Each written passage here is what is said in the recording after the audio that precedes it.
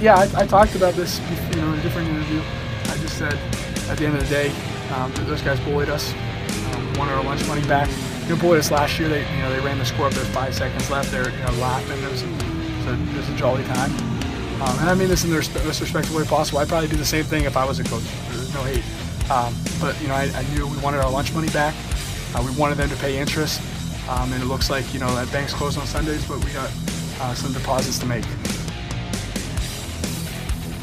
And welcome back to another episode of Brewcast. This is going to be a whole lot of fun. Luke Giardi here with you, as always, joined by Anthony Broome and Chris Castellani. Feels good to be back, boys. Sorry for missing out last week. Was on my deathbed a little bit, but yeah, really good to be back. We have a lot to get to on this show. Obviously, a dominating performance by Michigan. We have to talk about Michigan's toughest test of the season coming up this Saturday. But first, before we get to all that, we have to I want to say a big thank you, first of all, because Friday night down in Detroit, had a ton of fun. We had our Maize and Brew meetup. It was awesome. Big thank you to SB Nation. Big thank you to Anthony. Big thank you to Detroit Beer Company. And big thank you to all of you that came out, because it was an absolute blast. And I know Anthony and Chris are going to want to touch on that a little bit as well, but I want to say thank you to everyone who came out, had so much fun on Friday. And that really just kind of catapulted the whole weekend, sent us into Saturday. The Michigan performance on Saturday was spectacular. All in all, a great weekend. So thank you to everyone I just mentioned for making it a great weekend. Anthony, Chris, what's going on, guys? How you doing? Oh, it was an awesome weekend across the board. Maybe not a great NFL Sunday for certain factions of people, but if we're talking Friday night into Saturday night, what a weekend. I mean, the meetup was amazing.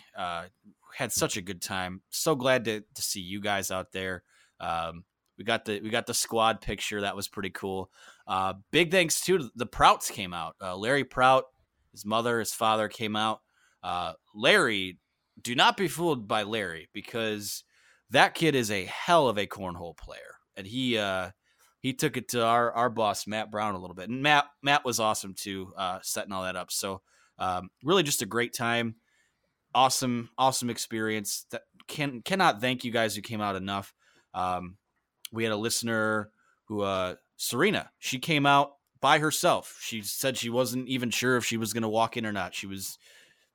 But she decided that she was going to be with people of like-minded interests in her own element, and we all had a good time meeting her and meeting a lot of the other readers. We had a couple that came out from Pittsburgh on their way through Detroit to go to the game on Saturday. It was awesome. And for you guys that are maybe bummed out that you missed a chance at a t-shirt, whatever it was, we do have something planned for Michigan, Ohio State. That's under wraps right now, but I can say if you're not going to Columbus and you want to party with us in Ann Arbor, something will be on the way. So again, thanks to everyone who came out. Thanks to Detroit Beer Company, SB Nation. What a phenomenal night and a phenomenal kickoff to the weekend it was. So, Chris, it was good to see you too, buddy. Yeah, man, I kind of reiterating what you guys have already said. I mean, I had a blast. It was everything I could have wanted it to be, and then some. It was great meeting the crew. It was great meeting. It was great meeting everyone, or at least most of the people who work at the site. I know some people couldn't be there, but overall, I thought it was just a great event, and I thought you did a great job. SB Nation, thank you. And I said this at the time, and I'll just reiterate it again. I think a year from now, or even 6 months from now, if we hold a similar event, as great as this was and as much fun as it was, I think all of our goals are to look back at that, a year from now and be like, wow, that was so small compared to what we're doing now. And so it was an awesome kind of first step. I know that everyone on the site works their asses off, and it was great to meet all those people. And if I didn't get a chance to say it, just thank you and keep working hard, because we're building here. And it was just great to see everyone. Yeah, I think that we certainly that was the first time we had done anything like that under, this sounds stupid, but under my leadership, so to speak, or since I've been with the site, I mean, this is year 5 for me. That first year I was kind of just a recruiting guy, but that was really the first time that not only did an event that was networking with readers and fans and things like that, but that was the first time we had really gotten together as a staff too, which was pretty awesome. And I know we had some guys coming from out of town. Luke made like the 2-day journey from the UP to come down, which is great. And brought your girlfriend as well. It was nice to meet her. Definitely seems like someone who has to keep you in line, but always.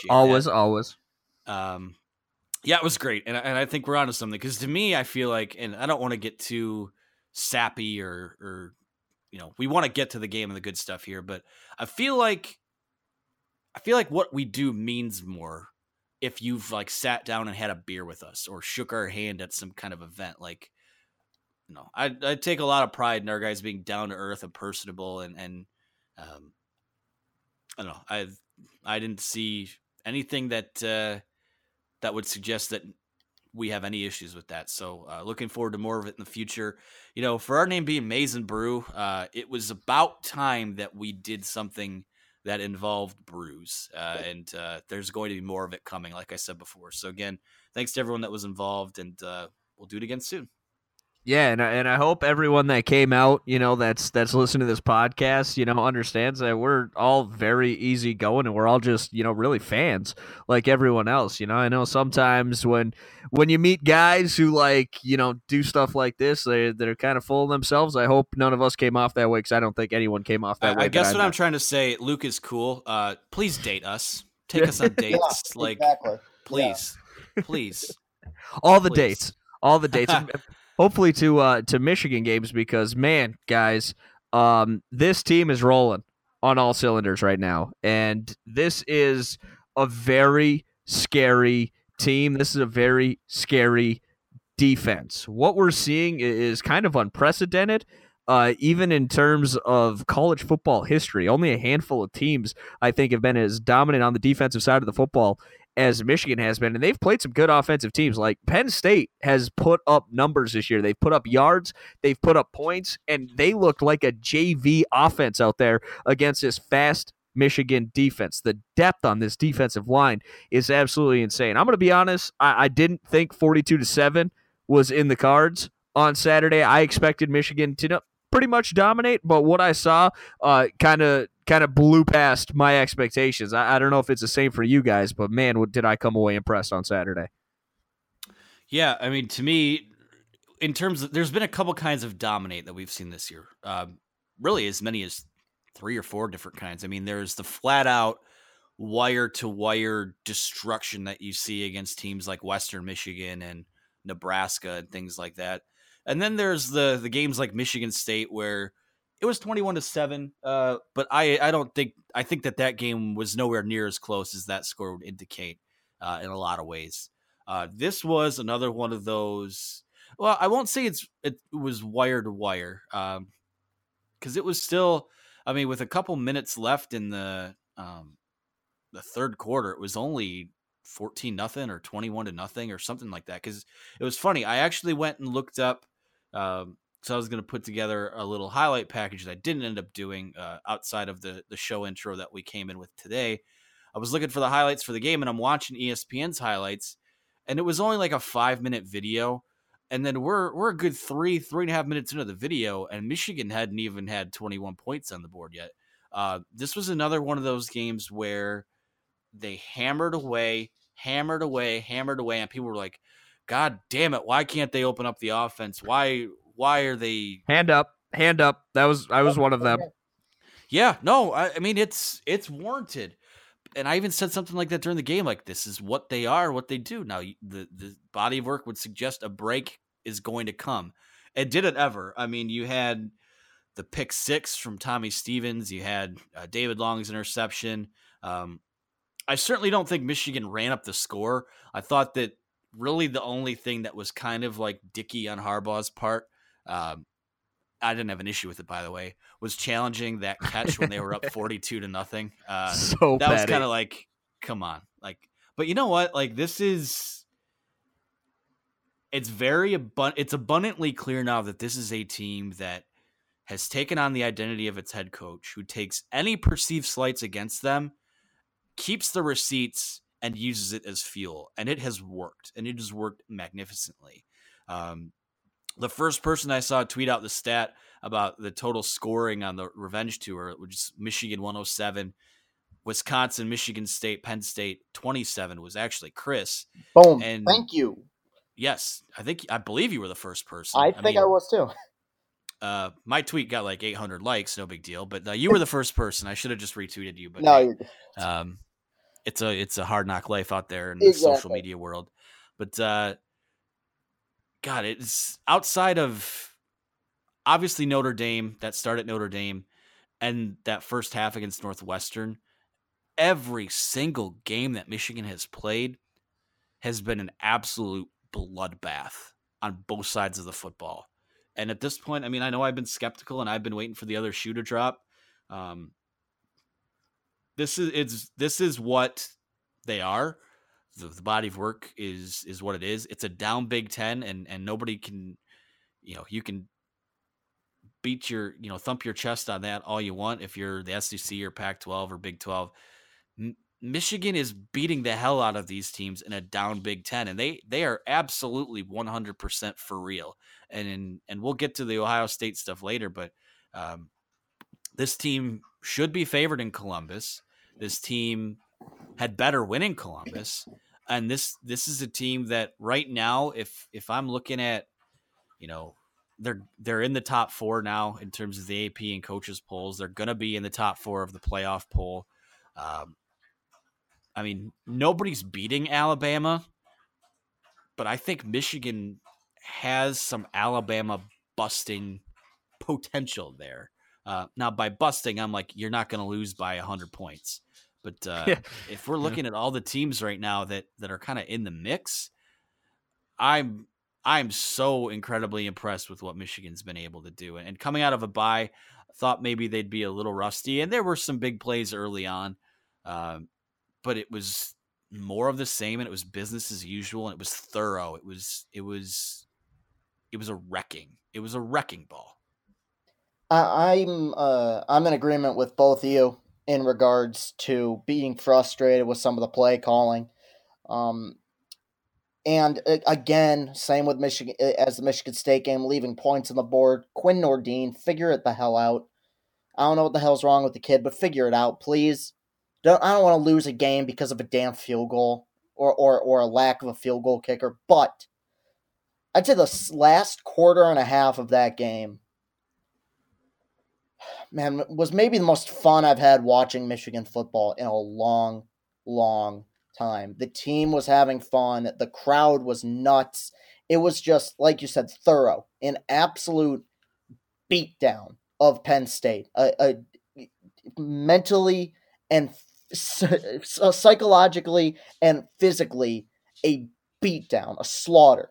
And it would, the defense, I said this in my post-game video, they've played 3 straight ranked opponents and they've essentially pitched a perfect game in all 3 games. I'm waiting for, and I'm not going to count the last drive by Penn State because it was garbage time. Michigan had some of their starters out, but when you really think about it, I'm talking about when it's actually been a game or when it's been semi-close. The last 3 games, Michigan has not had one bad drive defensively when the game has actually mattered. Everything is either, every time the other team has scored a touchdown, it's either come on a big play like the one against Wisconsin or in garbage time like against Penn State. They've been flawless the last 3 games against pretty, somewhere between average to pretty good football team. And even with the exception of Alabama, we have to throw that out there, even the best teams in the country right now, I don't think would be able to score more than 2 touchdowns against Michigan's defense. And I feel like, honestly, I'm pushing it there. Once it got to 21-0, you knew the game was over. I was pretty sure once it got to 14-0, the game was over. And they just didn't relent. It was just a furious attack defensively At the Herb Street said it best. It was either Herb Street or Fowler when they said they play every down like it's third down. And we've seen points in the past where that's worked to their disadvantage, giving up big plays on third down, but that hasn't been the case this season. This defense and some of the players on this defense are getting better, and offensively as well. I mean, did Shea play his best game? No, he didn't have to. I think it's time we start talking about Karan Higdon as being, a potential NFL running back.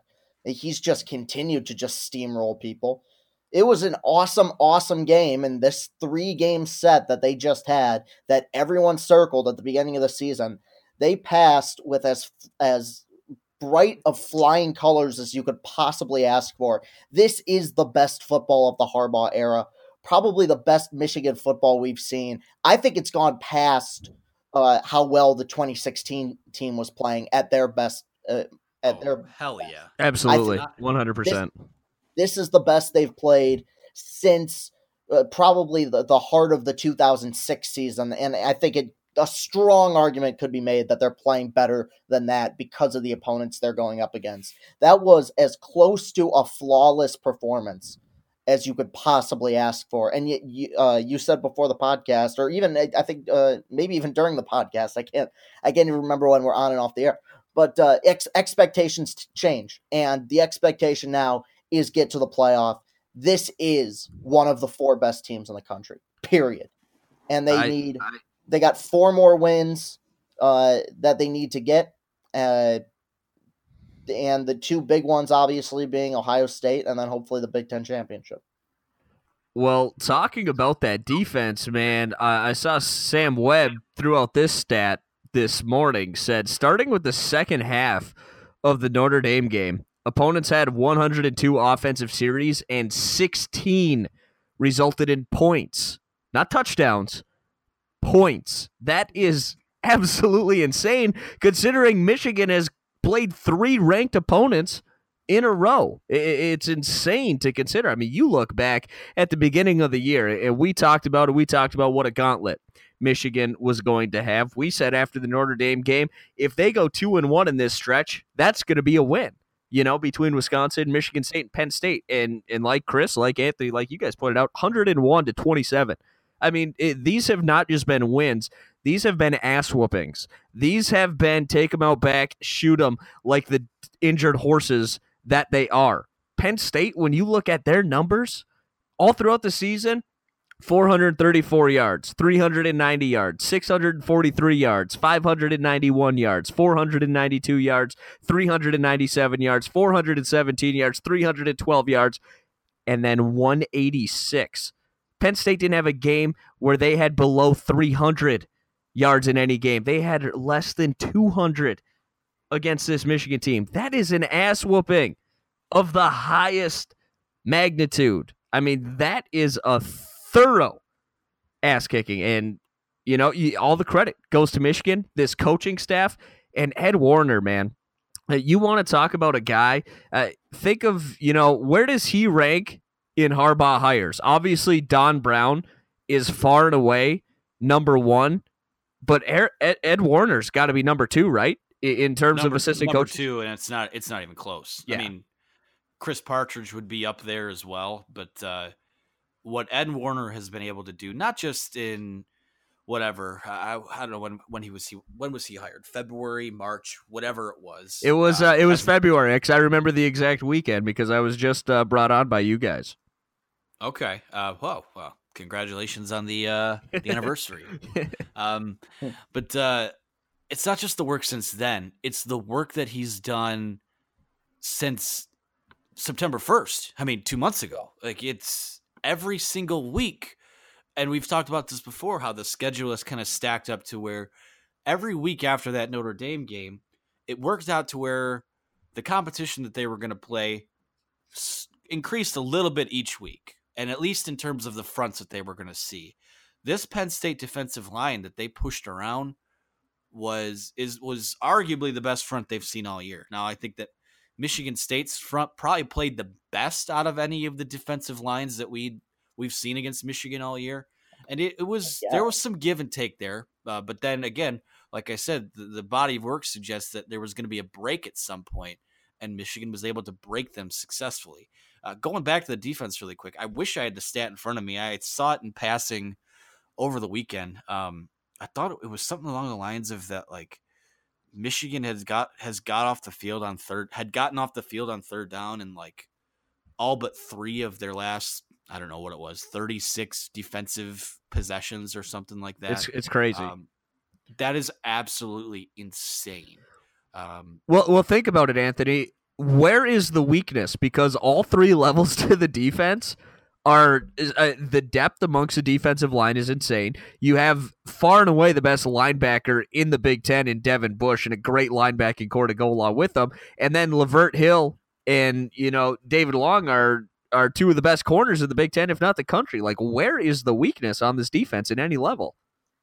Yeah, well, we thought it would be the safeties, and as bad as the offensive line was in that first game against Notre Dame, people were very concerned about the safety play as well, and it was a rough go early on for those guys. But even they have stepped up and really elevated themselves and gotten better every single week. Like I don't know what the weakness is, because they're deep now too. I mean, we saw the last, whatever it was, 4 or 5 weeks, Rashawn Gary wasn't even on the field, and you had guys like Josh Uche and Kwity Paye and all these different guys making plays. I think Jordan Glasgow had a sack on Saturday. From the secondary. It's like all of these different guys are making plays from everywhere. I mean, David Long, an incredible interception. Brandon Watson, another pick 6. We're talking about it's amazing. I've never seen anything like this from a Michigan football team. It's really incredibly impressive. And they've struggled against up-tempo offenses over the years, especially coming out of a bye week. And I know that Trace McSorley was a little banged up, but man, oh man, everybody that they have played, good or bad, like they have made Wisconsin, Michigan State, Penn State look as bad as they've made, SMU look or Western Michigan. Like, these are not terrible football teams. Michigan State has some problems with, I think its offense needs to come into the 21st century a little bit. But if that team, like, that's a good football team. I mean, they go down to Maryland this weekend and smack them around. Yeah. Like, it's so impressive. And back, you talked about Karan Higdon there. How we should be talking about him maybe is, easily an NFL guy. I mean, he's someone I've been high on for a while. I think I did one of those, like, you see beat writers or media people every once in a while be like, hey, I'm stuck at an airport, like, ask me anything. I did one of those when I had a layover in Chicago over the spring, and some dude on Twitter asked me,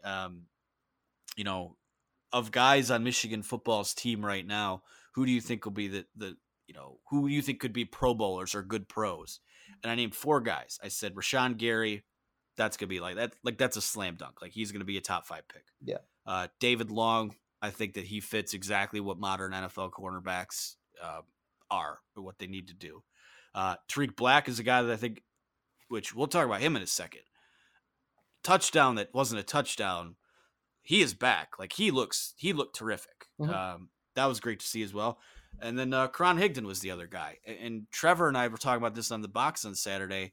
I see a lot of Frank Gore in his game. And when you look at this Michigan offense, some of the things they're starting to do, I know that people are frustrated with the play calling, things like that, but the read option stuff, the RPOs, the runs with Karan Higdon, Shea Patterson has not played as well as Colin Kaepernick did when things were really humping. Oh my God. Humming. Hey-oh. Whatever. Humming, I should say, in that San Francisco offense, but they're doing a lot of similar things. I should just stop talking because I just hear humping in my head now. So go ahead. Take it away. Go ahead, Chris. Well, no, I just to go back to a few points you guys have made. One, yeah, I think after the Notre Dame game especially, we thought, okay, well, this defense is great, but there's going to be some weakness in the secondary. Well, we were wrong. The last 2 weeks, um, I've never seen Trace McSorley be a non-factor in a football game, uh, but he was on Saturday. And we know what they did against Lewerke and Hornibrook having what was a QBR of like 0.3 or whatever that the hell it was. Just dominance, absolute dominance defensively. But the other guy that I would bring up, and a guy who I think has been was unfairly scrutinized a bit last season, and I think now I could see being a player that's going to be in the NFL one day and potentially like a big all-purpose type of player is Donovan Peoples-Jones. He's improved immensely as a receiver. We always knew he had the talent, but what he's done as a punt returner this year can't be ignored either. Last year, near the end of the year, it seemed like he lost all his confidence. He dropped several punts, fumbled several punts in big situations. This year, he's made smart decisions. He's called for a fair catch when he's needed to, but he's also had some big-time punt returns. He's also had some punt and kick returns called back, but he's been excellent as another guy. Once again, only a sophomore, guys, and this is somebody who I think could be an NFL talent today. This is a stacked roster right now that especially a lot of the younger position players that we were unsure about. I mean, when we heard Tariq Black was going to be out for a majority of the season, it was a punch in the gut to everyone. It was an here we go again moment. But the way that Collins has stepped up and Peoples-Jones has stepped up and Higdon has stepped up and Patterson to a certain extent has stepped up, it's been incredible to watch. And I said this, I think, and I tweeted this, that the team that went into South Bend was not the team that came out. Whether it was it was the punch in the mouth they needed, maybe that was the final straw, the defining moment of the Harbaugh era. Maybe sometimes you need to go backwards before you could go forwards, all other type of cliches, but it seemed like something was just triggered after that game. And the team you saw the next week, the week after, and every week since then has been a team that's just been exuding confidence the entire season. And I mean, it's a thrill, really. It's awesome to watch. And I also want to mention this, man, because you go in the box score and you're not really going to see this guy's name, which kind of boggles your mind a little bit until you like start watching the game and see what's happening.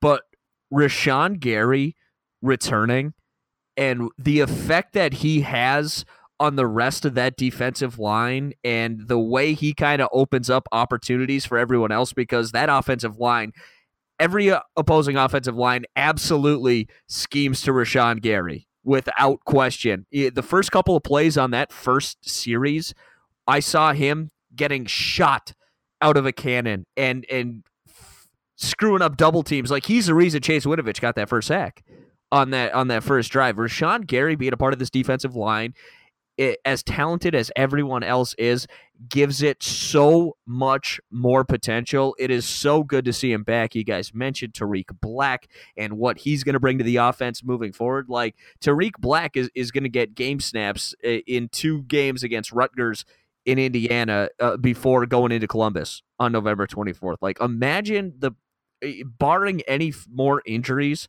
for this team, knock on wood. Like, you put it perfectly, Anthony, when you sent it from the Mason Brew account with the Emperor and, you know, the full capacity pretty much of the Death Star going on. Yes. You know, it was perfect. It was perfect. I have zero issues, and I'll puff my chest out. I'll flex on it. Like, that was the best tweet I've ever sent out. No question.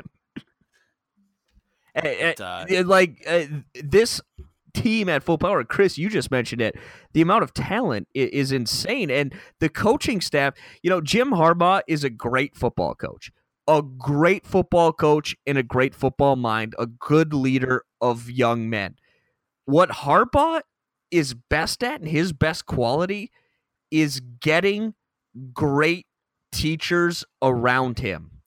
You know, that I think is truly his best quality, because the coaching staff he's put together, we see it with the receivers. each and every day, hiring Jim McElwain. Jim McElwain was winning division titles at an SEC school, for the last 3 years. The guy's coaching receivers right now at Michigan. A grad assistant was doing that earlier. And this is a credit to Jim Harbaugh. This is a credit to the athletic department at Michigan for not being afraid to spend the necessary money to make this an elite program. There's so much that goes into it, but Jim Harbaugh going out, Jim Harbaugh doesn't seem like he has an ego when it comes to that, right? Like, he puts together the best staff that he possibly can because the guy wants to win, and that's a credit to him, his coaching staff, and the culture he's developed at Michigan and the players buying into it. And finally, it's coming to fruition. I sent out this tweet, on Saturday that people were ready to move on from Jim Harbaugh after the Notre Dame game. Not a lot of people are going to admit it, but people were ready and questioning whether Jim Harbaugh was the right man to lead this program. And it's finally coming together right now, and they're finally realizing the potential. And this team, I don't know if you guys sense this, but it feels like Michigan the last few years almost had played scared. The culture was that something bad was going to happen to them, and then something bad did happen to them. This team with the revenge tour, Anthony and Chris, this revenge tour has been the best possible thing that could have happened to this program because this team is playing with a chip on their shoulder, and they want to kick the shit out of everyone they play. Well, there's two things I want to hit on. First and foremost, you're absolutely right. I've said it before. On the sideline at Notre Dame, we saw these guys. I saw faces that looked like lost puppy dogs, guys that they didn't know what the answers were. And I saw the same thing in that first half against Northwestern.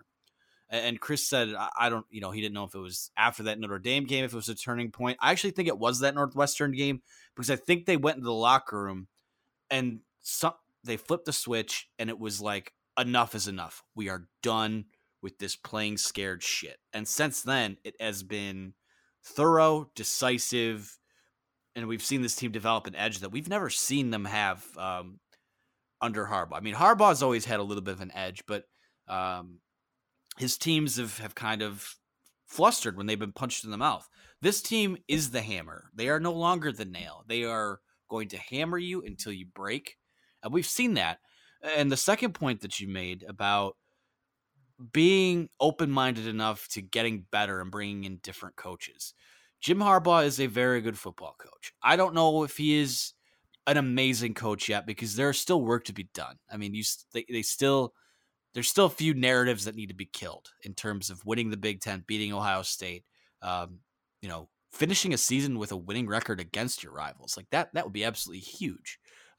Anything more than that is gravy, whether it's playoff, no matter what it is.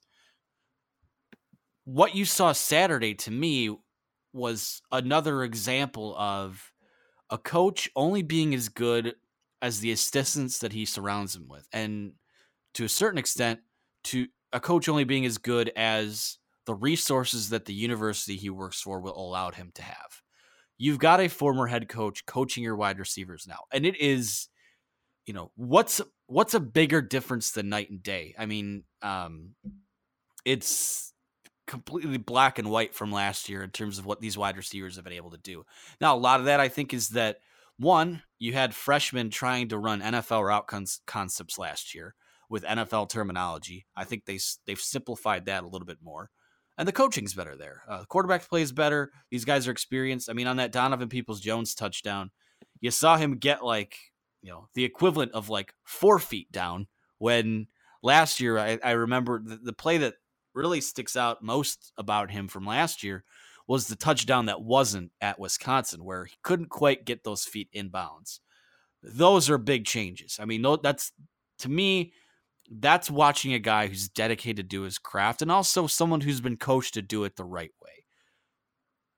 It sucks that Tim Drevno didn't work out because they had coached well together with the 49ers at Stanford. It just didn't work at Michigan. And I said this before, Michigan did everything it needed to do this offseason in terms of the changes it had to make. Wide receivers couldn't get separation last year. Okay, cool. We got a new wide receivers coach, maybe the most overqualified wide receivers coach in the country. Our offensive line was terrible. Well, in a roundabout way, Tim Drevno's gone.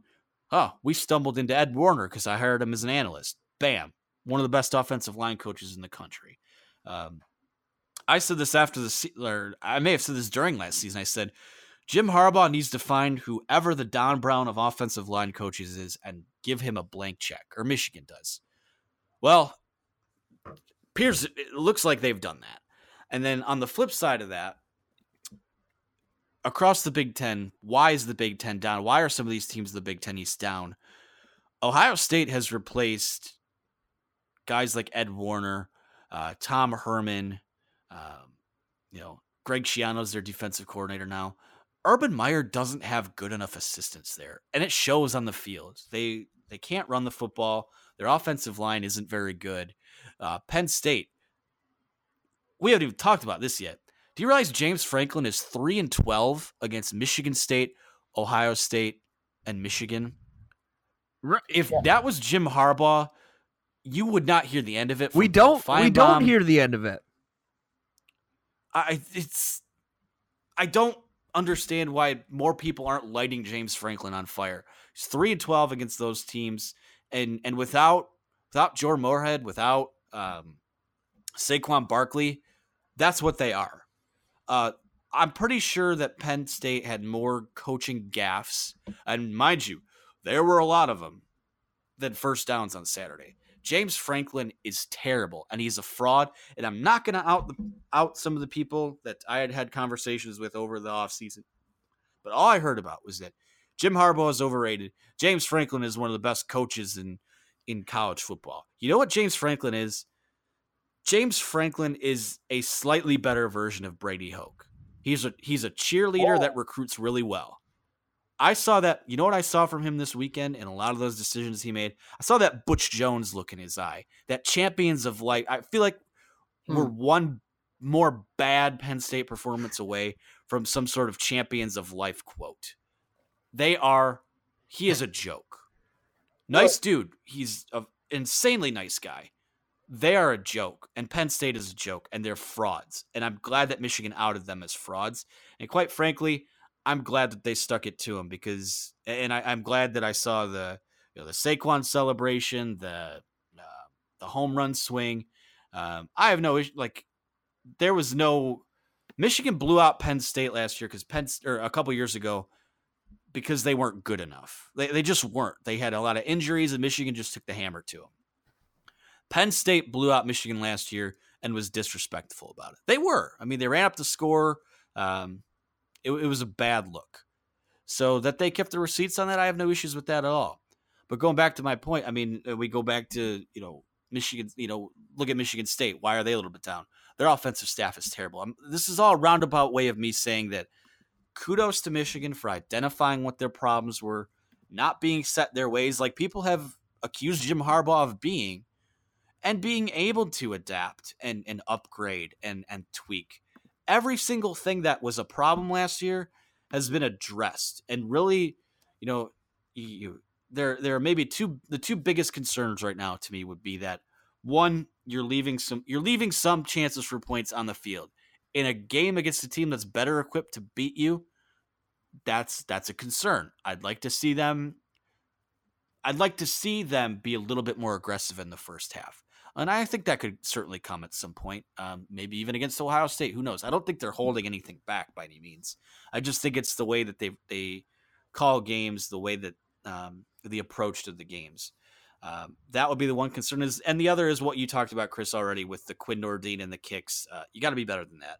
It's not when you can't have a recruiting process that includes a video of you getting off a plane like you're like you're the president with two thumbs up and you got your cool sunglasses on and your hair's blowing in the wind and you're a kicker. Like, your job is to make kicks. You're not a quarterback. You are not, guys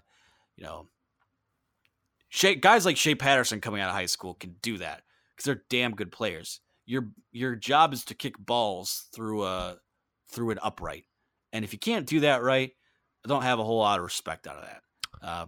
So figure that out. And also, there's no reason to use a scholarship on kickers, anyways. Like why? Like that is. I know you want to lock your guys down. I don't have an issue with it, I guess, but you know, sleepovers and things like that. I know he's been dogged for that. It's not really necessary for a kicker. Just find a dude that gets the job done.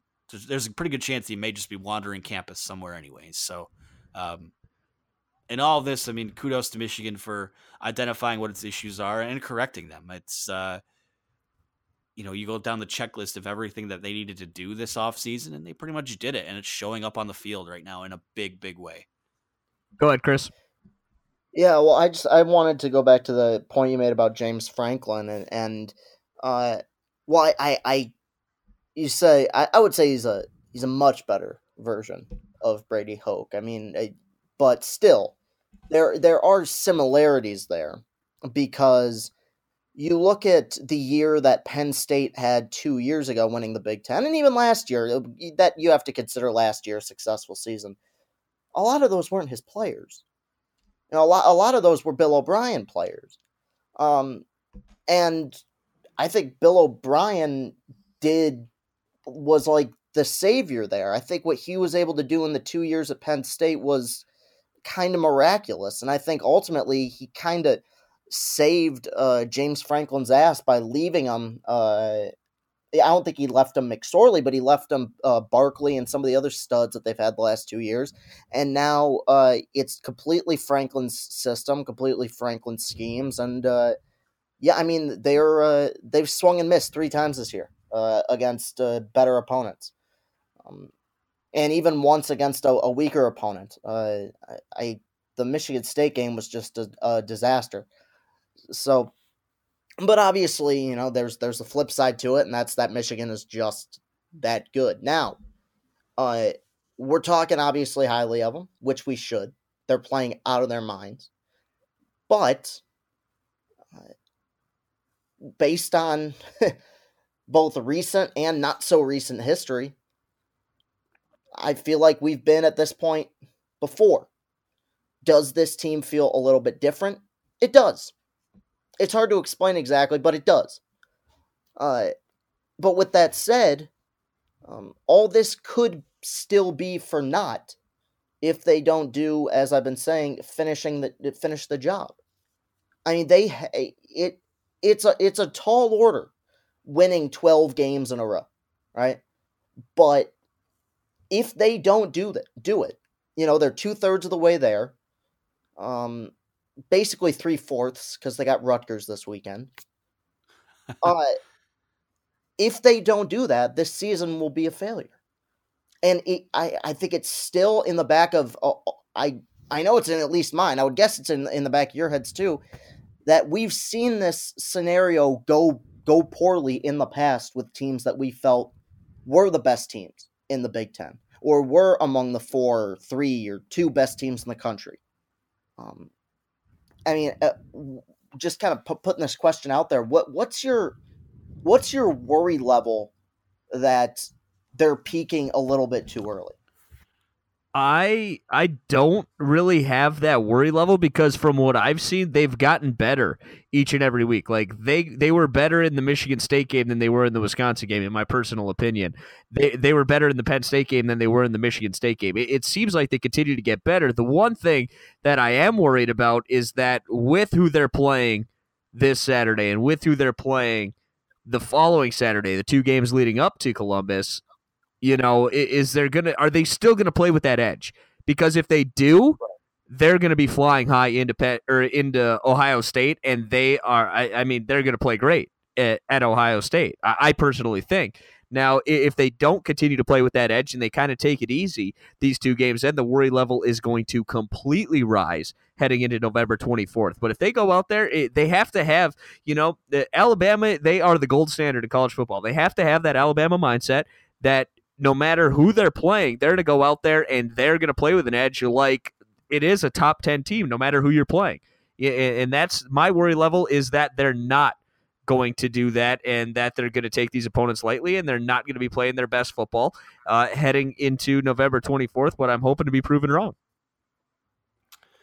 Yeah, I think my worry level is a lot less lower than it has been, simply because I think and I wrote about this over the weekend, even in 2016 when they had let that year kind of slip away, to me, I don't want to say it was smoke and mirrors, but there were still some fundamental flaws with them. I mean, the quarterback play was, uh, it was average to good. It was never really great. And even now, you're getting good to great quarterback play. I mean, the quarterback play they're getting under Shea Patterson has been terrific. Hasn't been pretty at all times. The stats don't blow you off the page, but when you watch the games and you watch how he's worked in the confines of this offense, I mean, I have been impressed by that. The offensive line would get pushed around in big games. They wouldn't be able to run the football. The coaching was tentative. The team would crack under pressure, and they weren't able to run the ball to close those games out. We've seen them do. I mean, you could say the argument's still there that the coaching is a little bit tentative, but quarterback play is good enough. Check. Offensive line is not only, we thought, God, if this offensive line could just be average, this could be a pretty special season. They're not just average right now. Like, they are legitimately like one of the best offensive lines in the country at the moment. Like, that's not hyperbole. Like, that's what we've seen. When you do what nobody does to the Wisconsins of the world, to the Penn States of the world, what Michigan just did to them. That was impressive as hell. I think the worry for me, and I don't know if you can really quantify it. It's another one of those what ifs and waiting for the other shoe to drop, is what if they snap out of it and go back to that Notre Dame of, oh my God, like, Right. This is a huge moment for us, huge test for us. Like, what are we going to do? I sort of feel like they've come a little too far for that. Now, certainly, I still think they could lose to Ohio State. I mean, it's a good football team that recruits very well. And, at any given time, we've seen them be able to flip the switch at some point. And you got to go to Columbus, and those people down there will be out for blood. But to me, it's not just, there's so much more on the line. And I said this in 2016 too, but this year, there's so much more on the line than just beating Ohio State and winning the Big Ten. This has a chance to be a pretty big paradigm shift in the Big Ten. Yeah. It's not only, they're already doing well on the recruiting trail, and it's not only just winning the Big Ten, it's putting the nail in what looks like could be, right now, it kind of feels like the beginning of the end of Urban Meyer at Ohio State. If they lose to Michigan, those people are going to be out for blood down there. And I feel like you have a chance to kind of bury Ohio State and kind of, it's almost like when the SEC flipped from Florida's conference to Alabama's, in that third or fourth year of Nick Saban. Yeah. To me, there's a chance that if you beat Ohio State, you don't look back for 5 to 10 years from that. I think that's how important that game against that team is going to be. And listen, like, they're not going to slip. Like, when you look at where's the slip up at, where's the Iowa game at, it's not going to be rough. Like, barring some unforeseen thing where every quarterback gets hurt this week and Joe Milton has to start and a sinkhole swallows up, the wide receiver room, and 2 offensive linemen break their ankles on the way to this. Like, it's not going to happen. Like, they're a 40-point favorite this week. Like, I'd be more like, it's not going to happen this week. You're not going to lose to Indiana at home. You might play ugly. It might be one of those trap games where you look ahead to Ohio State and don't look all that great. But this is the most important Michigan football season there's been in a really, really long time. And, I don't know. I know people will say the Big Ten is down, but it's part of the reason that Michigan has dominated the Big Ten this year is because they've made every team that they've played look like a pedestrian team. There is no excuse to not beat Ohio State this year. Like, you are a better football team right now. I think that after whatever it is, 10 weeks of football, we're heading into week 11 here. It's the body of work and the sample size. It's all there. Like, you are a better football team than, and if you lose to them, it's amazing how expectations change. I mean, early in the year, we're like, God, I mean, I guess if they lose to Ohio State, based on what we just saw at Notre Dame, like, I guess it wouldn't be that huge a thing. But throughout the last 9 or 10 weeks, it has become apparent that you cannot lose that game, and that won't mean that all this is for naught. It'll be disappointing as hell. But when you talk about this revenge tour and how it looks like you're on a mission, you got to finish the mission, and that's what's ahead of them right now. Yeah, I agree. I get the type of feeling that I had after Michigan beat Houston on that buzzer beater in the NCAA tournament, where everything seemed like it had lined up so perfectly for this team to go to the Final Four, and they needed 2 more wins to get there. And I remember just my heart rate just being elevated the next week or so, because I was just thinking they're so close. They're there to doing what a lot of people thought was impossible at the beginning of the season. Now, as far as this football team, they still have a longer period of time. They still have to win 4 more games, but I'm getting that feeling this is a different team. There's certain fans you talk to, like there's a lot of Cubs fans I know who said that during the 2016 season, there was just something about that team that felt a little bit different. Couldn't really explain it. But when the going got tough, they actually had confidence that they wouldn't fold. I'm getting that mentality with this team, but I'm also really nervous that they're going to let me down again. Like, I am legitimately scared. I don't want my heart broken again, because this is the team. Like, this will be, if they win out the remainder of the regular season, win the Big Ten tournament, will probably be my favorite Michigan team. Probably second favorite Michigan team across all sports of all time, behind 2013 basketball. I love this team that much right now, but they got to finish the job, and it's going to be a long couple weeks until they get to the Buckeyes. That it is, and obviously we don't think that they're going to have much problem the next 2 games. I just hope that they go out there and they destroy like they have the last 3 games. So as we move along, obviously we're getting pretty deep into the podcast. One thing that I do want to touch on, and hopefully this isn't going to come into play at all for the rest of the season. That's the goal, obviously. But Dylan McCaffrey broke his collarbone. Done for the rest of the year. And now, Brandon Peters or Joe Milton? That is the question. Joe Milton, they want to preserve his red shirt. He can play in 3 more games. And you're probably thinking that he's not going to play in the Ohio State game. I can't imagine that Michigan's going to dominate them, kind of like they have, the last 3 games where he could play a backup quarterback. But potentially these next 2, maybe a Big Ten championship game. Would you rather see Brandon Peters or would you rather see Joe Milton as the backup quarterback?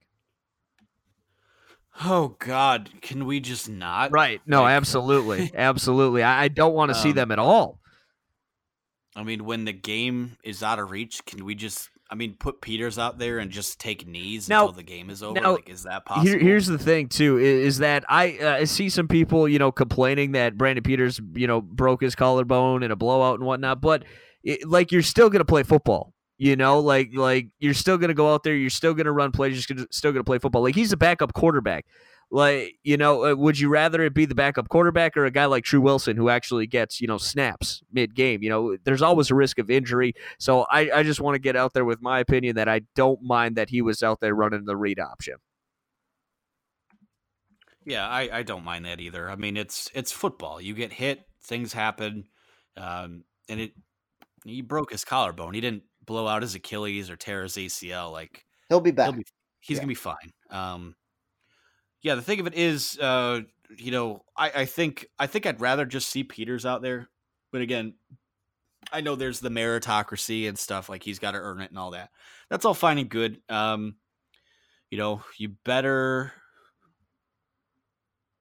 It's hard because say that who's to say they don't blow out these teams the next 3 games. I mean, they've done it to everyone else this year. Like, That's a good point.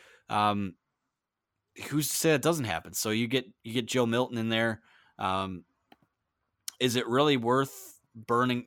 I see both sides of it, because one side you're like, I mean, if it's just a backup quarterback, you don't need to have Joe Milton ready. Like, Brandon Peters is just going to hand the ball off to, Amari Samuels or Christian Turner or whoever's out there. Like, it's not that big of a deal. But on the flip side, like, you got to be prepared too. Like, say there is an injury to Shea Patterson. Hopefully that doesn't happen, but then we're having a totally different conversation where, who's going to start for this team, Right. That has playoff hopes ahead of it. I mean, I guess you want to see the guy who goes out there and earns it, get the reps, but I don't know what there is to be gained by potentially burning a red shirt when Peters is a guy who I think is still more than capable. I mean, he played good football when he was healthy last year, but that Wisconsin game, that bowl game really turned people off on him. I mean, I thought, that really was that game in general was a disaster, but he was, because I remember when it was announced that O'Korn was going to have to start the Ohio State game. I mean, it was a major disappointment. I mean, we felt like Peters had at least stepped up a little bit. But yeah, he just looked like hot garbage against South Carolina. And they all did, though. I mean, it was, I know. Offensive line melted down again. It was just kind of a culmination. Everything that went wrong for them last season kind of just boiled over in that game, to where by the time it was over, that Brandon Peters was starting to be mentioned in the same breath as John O'Korn, Wilton Spade, as guys that were disappointments and a bust. And, I hope he transfers. And this is what I'll say about this. So, like, I don't think it's a hot take to say it wouldn't be all that surprising to see Peters transfer after this year, because the writing is on the wall. Right. He's not going to get the reps moving forward. He's just not. Like, if we're right now discussing who's going to be the backup quarterback to Shea Patterson, 6 months from now, 9 months from now, whenever camp rolls around again, it's probably going to be a case where Peters would be the third fiddle to McCaffrey and Milton anyways. So, so if that is the case and Joe isn't quite ready right now, I don't think it's the worst idea to have Peters out there. And if he's going to transfer, put some stuff on tape to where these teams that he could transfer to, see something on film, say, hey, you know what, I want to bring this guy in. And I think he has that film already. Like, he will, like, a school will come after him and he will start somewhere the second he can if he does transfer. But I don't know. It's just, I hope that's not even that big of a deal. Like, I hope that's just something where you're like, oh, cool, Milton's in. Doesn't really matter. We're up 60-0. Right. So I don't know. A lot of people seem to be kind of freaking out about it. I don't have an issue with it, unless it only becomes a problem if Shea Patterson gets hurt, which God forbid that happens, but been able to avoid that so far. So who knows? I mean, things could get weird real fast, but I certainly don't think you got to worry about the quarterback getting hurt on the offensive line's accord. I think that things have improved there dramatically. So yeah, it's a concern, but not something I would worry too much about. Chris, anything else? No, man. Yeah. I don't even like want to talk about it, just because the idea of like just putting the bad juju in the air. You don't want to put it out in the universe. Exactly. Yeah. It's not. Shay's gonna be fine. He's gonna be fine. Yep. Guys. Absolutely. I could not agree more. You might only have to play a quarter on Saturday. They're gonna be up 35-0, stupid like that. Like, who knows? Just put him. Make sure he's in bubble wrap. I mean, this is one of those things where people want them to open up the offense, but like, if they run for 400 yards and pass for 20, like the next couple of weeks, like, that's fine. Just don't get him hurt, like, because now he does become like all that more important. So, we'll see what happens. Yeah, I don't think we're going to spend too much time on this Rutgers game, for the rest of this podcast. It's pretty much a foregone conclusion, I think. Other than, are you guys going to, would you take, if you were a betting man, would you take the -39 or would you lay the points with Rutgers?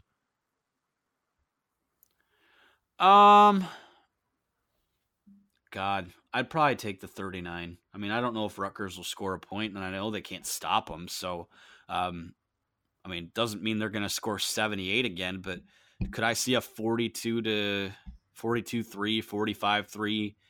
Yeah, I mean, that'll be what happens. I mean, it's how much of a joke is that a Big Ten conference game has a 40-point spread? That's batshit crazy. And it's unacceptable too. I mean, that they're even in the conference. So That's fine. I'll take the win. yeah, whatever. If it's 20-0, if it's 20-17, who gives a shit? Like, just win the game and just keep giving yourself a chance. I have an interesting question for you guys. So, Michigan State, Ohio State this weekend in East Lansing. Yep. Kind of puts everyone in a situation where kind of have to, if Michigan State wins this game, if obviously Michigan will take care of business Saturday. If you beat Indiana, you clinch the East before you go to Columbus. So are you going back to the family? Are you rooting for little brother this week? Is that a thing that's going to happen, or is it just kind of like whatever happens, and I'll tell you how I feel before I ask you guys. It would not suck if Michigan State won, but I really don't care what happens in that game because I think Michigan's the better football team than both of them regardless.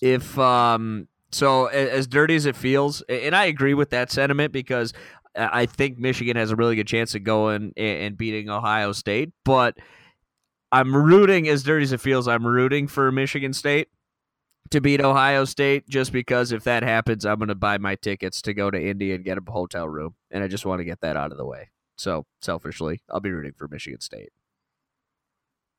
I just want to win the Big Ten. So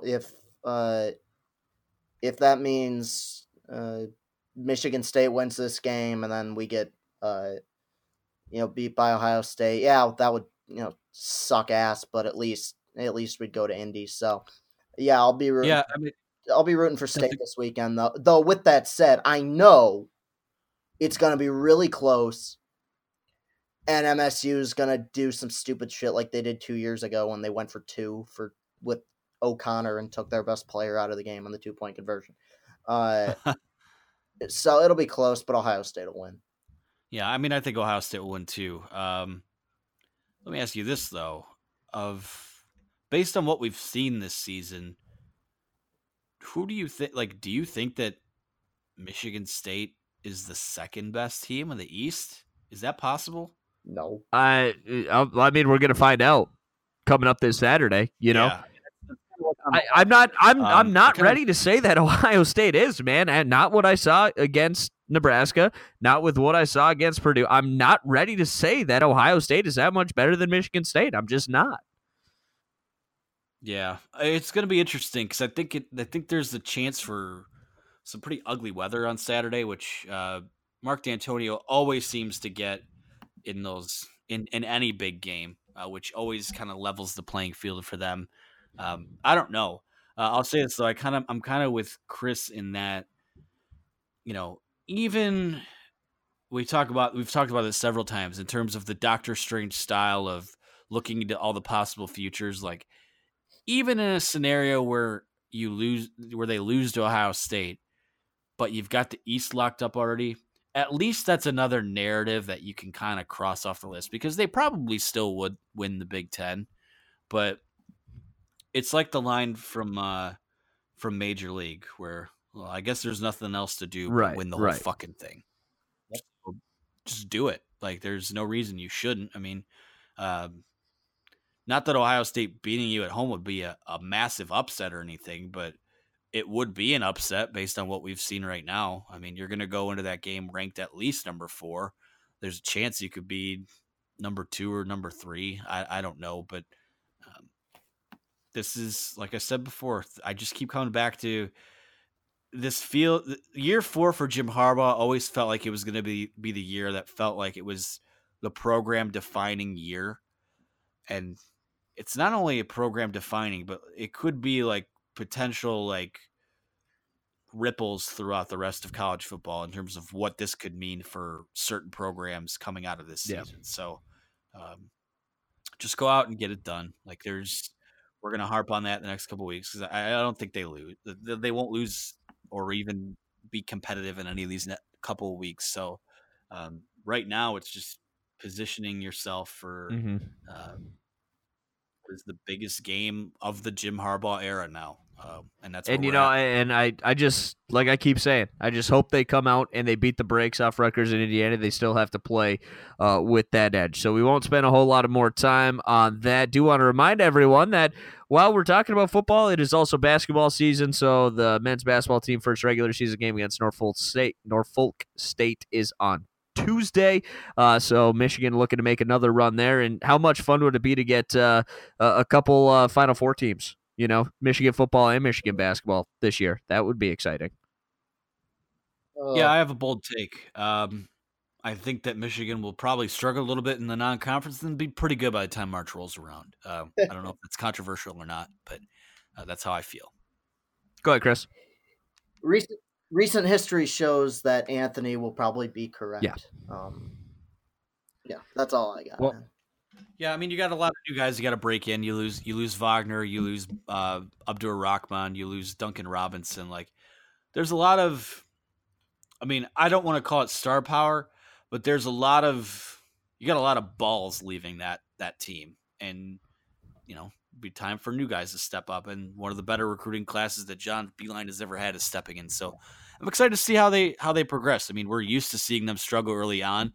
So I'm fine with that baseline of seeing how they grow and how they improve, because if you lose early in college basketball, unless you have some egregious losses like they did, they lost to NJIT and Eastern Michigan and all that, like a couple of seasons ago, that's not going to happen with this group. They're way too good. They're way too well coached. Right. I'm just excited to see the process of what they are and what they end up becoming, because I think, first of all, I think it's an absolute joke that Michigan State is getting all the love in the Big Ten right now, like they have gotten the last few years. And there's only been one coach in the state of Michigan that's been able to get every single possible drop out of his team and play in a Final Four and do big things in March. And that's been the guy in Ann Arbor who, even with what Jim Harbaugh is doing right now, the guy that's coaching Michigan basketball is worth every single penny, and quite possibly the best pure coach that they have on that campus right now. So I'm excited to see how it plays out. I want to see the struggle. I want to see the highs, the lows. I'm here for all of it. I'm 100% on board with them this year. Chris? Yeah, they're going to be damn good. I mean, it might take a little bit, but I think they're going to be better than people expect. Obviously, they lose.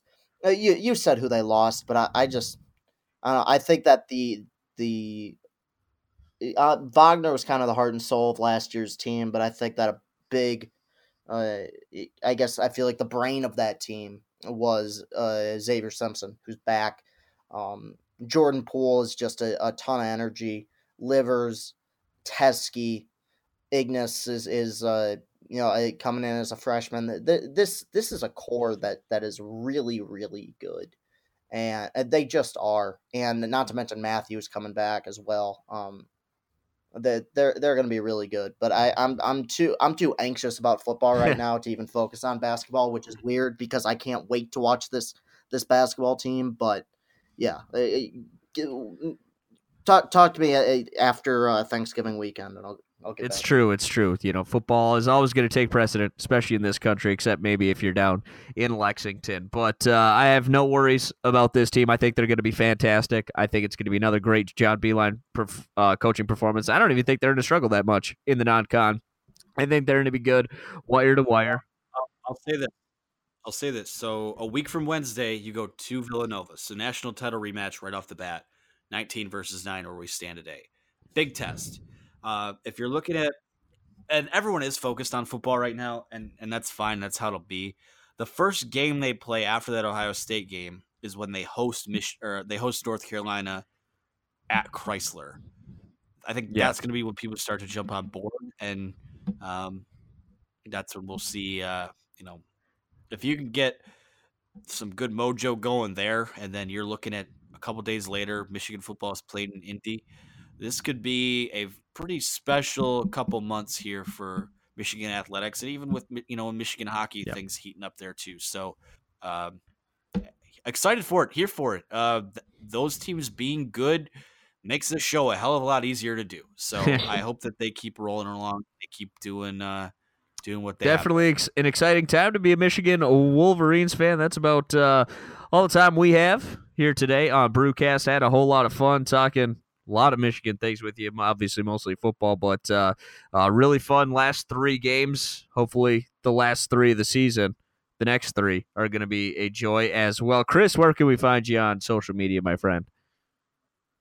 Oh, well, you can follow me on Twitter. That's at Castellani2014. That's at CASTELLANI2014. Hope to see you on my feed. And, follow me on the Twitter sphere. Anthony, what about you, my man? Well, you can follow me at Anthony T. Broom.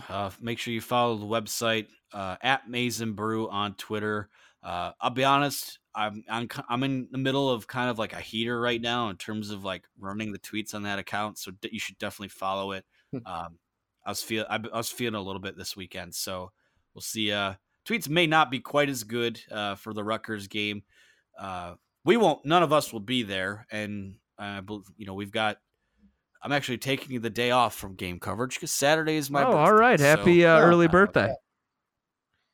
Oh, thank you. It falls at a perfect time. We got Michigan Rutgers on Saturday, and then I have a bye week for the Vikings. So I'm pretty much a free spirit. The world is my oyster this weekend. So I have plans to do hopefully some fun things, but it will probably end up in me maybe grabbing a couple beers and then doing projects around my house. But either way, looking forward to the weekend.